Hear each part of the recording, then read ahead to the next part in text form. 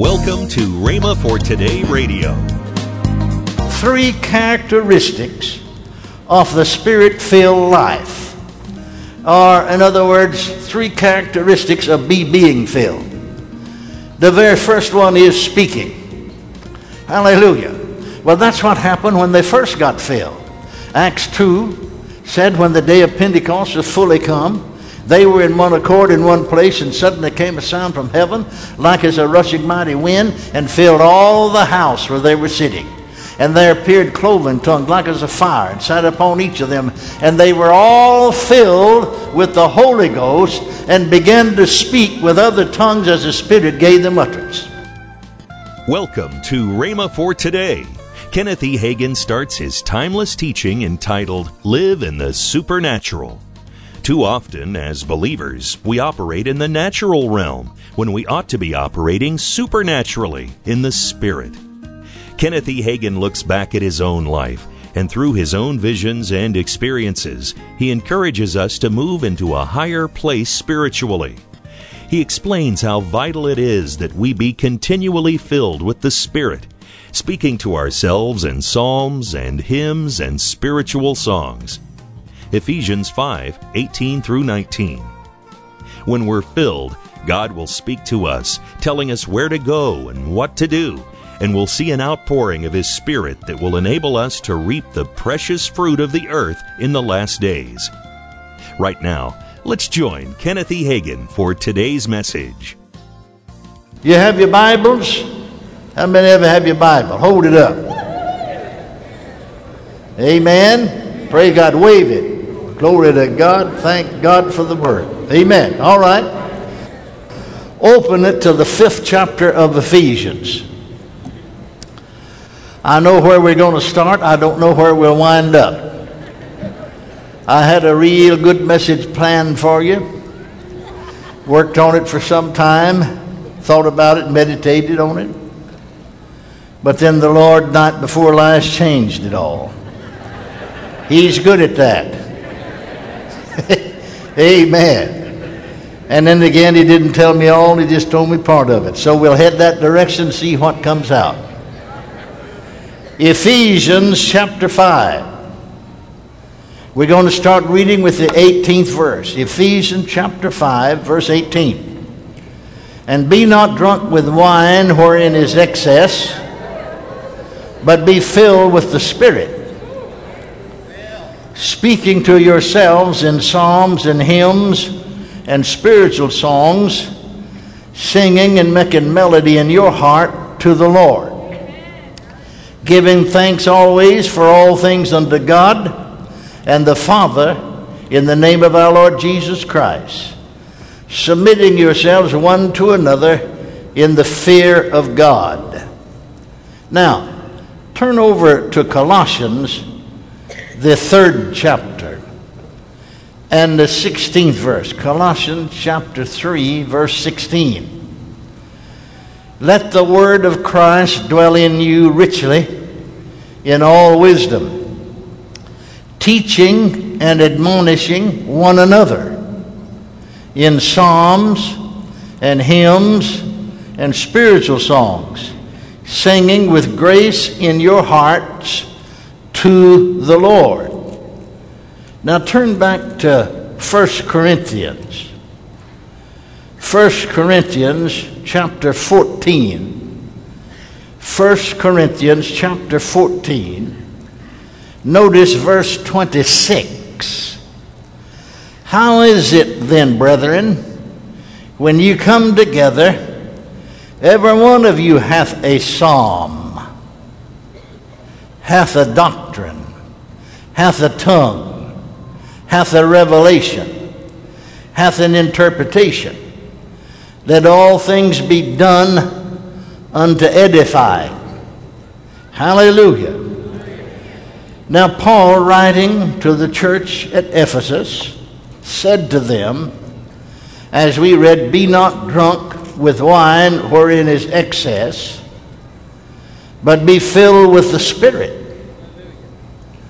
Well, in the 19th chapter of Acts, the Bible said, the very first verse, Paul having passed through the upper coast came to Ephesus, and finding certain disciples, he said to them, have you received the Holy Ghost since you believe?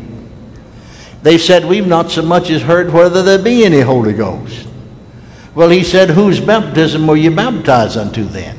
Because see, if they'd been baptized the way Jesus said, they would have heard about the Holy Ghost. They said there's baptized by John the Baptist. Well, he just baptized them, telling them to believe on him that should come after him. But they didn't even know Jesus had come. They'd moved away. Amen. Now then, Paul tells them about Jesus coming. Hallelujah. And now then, he lays hands on them in the 6th verse. And the Word of God tells us that they received the Holy Ghost and that they spake with tongues and prophesied. But to this same group, this same church, where Paul had come and brought to them the baptism of the Holy Ghost and speaking with other tongues, and they had entered into the experience, and yet he's saying to those same people, I'm sure they'd added others now, but he's saying to them, don't be drunk with wine, but be filled with the Spirit. Hallelujah. Now, Greek scholars tells us that there's a play on the word here, be filled. The Greek actually denotes continuous action, and that a more correct translation would be, but be being filled. But be being filled. In other words, a constant experience. Amen. A full of the Holy Ghost. Glory to God. Amen. Praise God. Now, so don't be drunk with wine, but be filled with the Spirit. Praise God.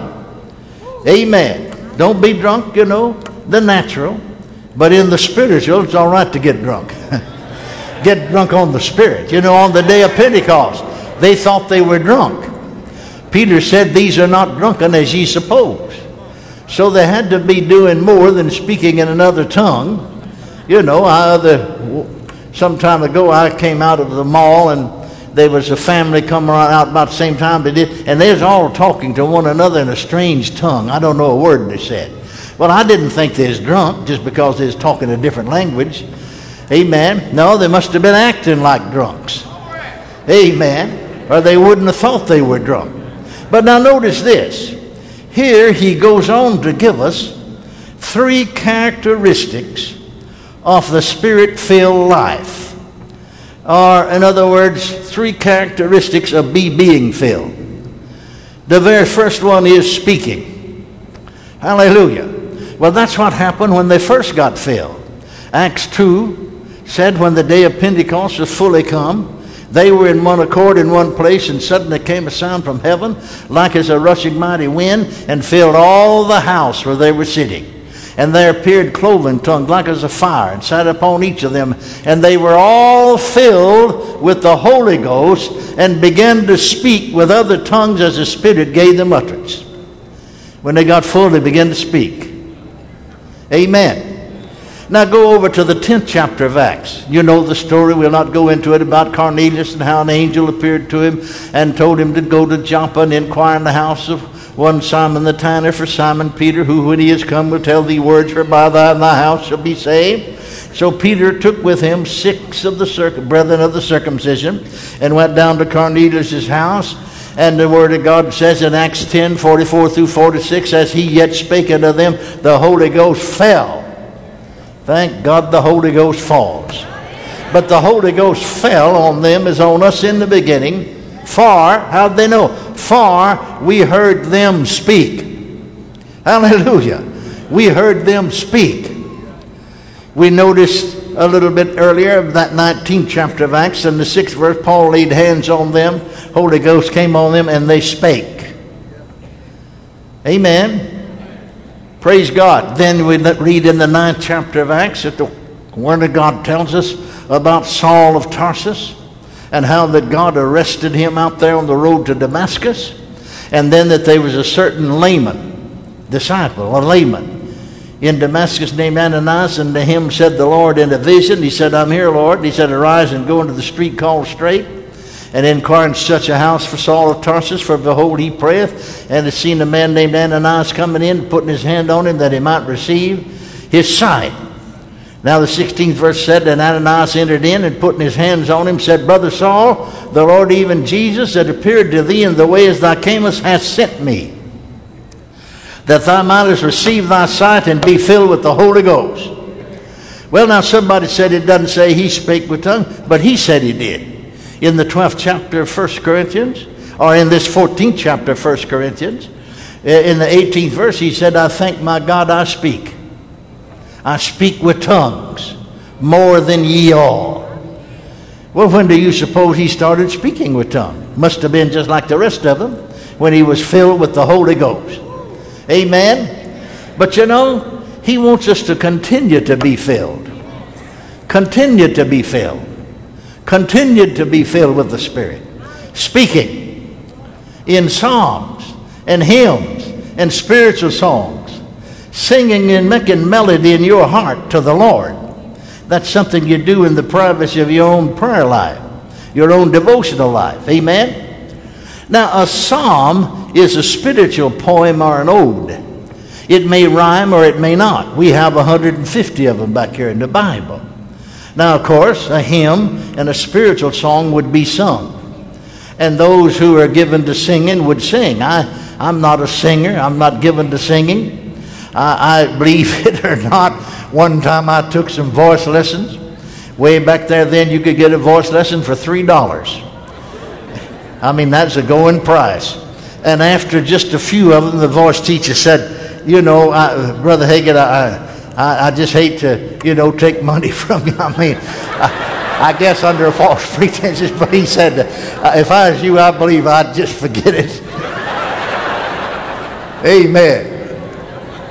Praise God. So you preachers, if you can't sing, you better preach. That's all there is to it. You better get ready. Amen.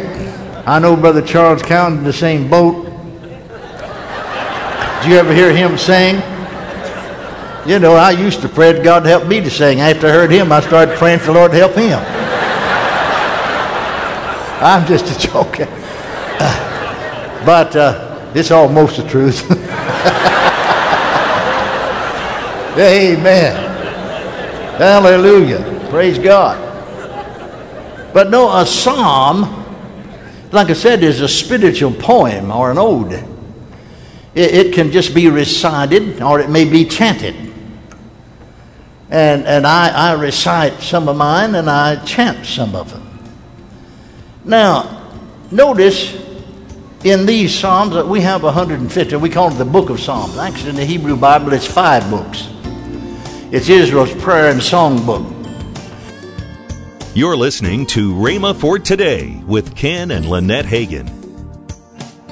Now, let's join Ken and Lynette Hagin. Well, honey, we have a great offer this month. It's your dad's DVD on living in the supernatural or live in the supernatural and your book, God's Greater Glory. You know, we're offering those for $29.95. That's right. And actually, the retail on it is $41.90, so that's about $11.95 saving, almost $12. That's right. So, hey. And you know, your book, it says bringing revival to this generation. And right. I'll tell you what, we need to bring revival to this generation, don't we? That's right. Awesome, hey. Awesome. Call toll-free 1-888-FAITH-99. Again, call toll-free 1-888-FAITH-99. You can also order online at rhema.org. That's RHEMA.org. Rhema.org. Or if you prefer to write to Kenneth Hagin Ministries, our address is P.O. Box 50126, Tulsa, Oklahoma, 74150. We always love to hear from our listeners, so write in or email us today and become a part of Rhema for Today. Tomorrow, Kenneth E. Hagin will continue his message, Live in the Supernatural, here on Rhema for Today Radio with Ken and Lynette Hagin.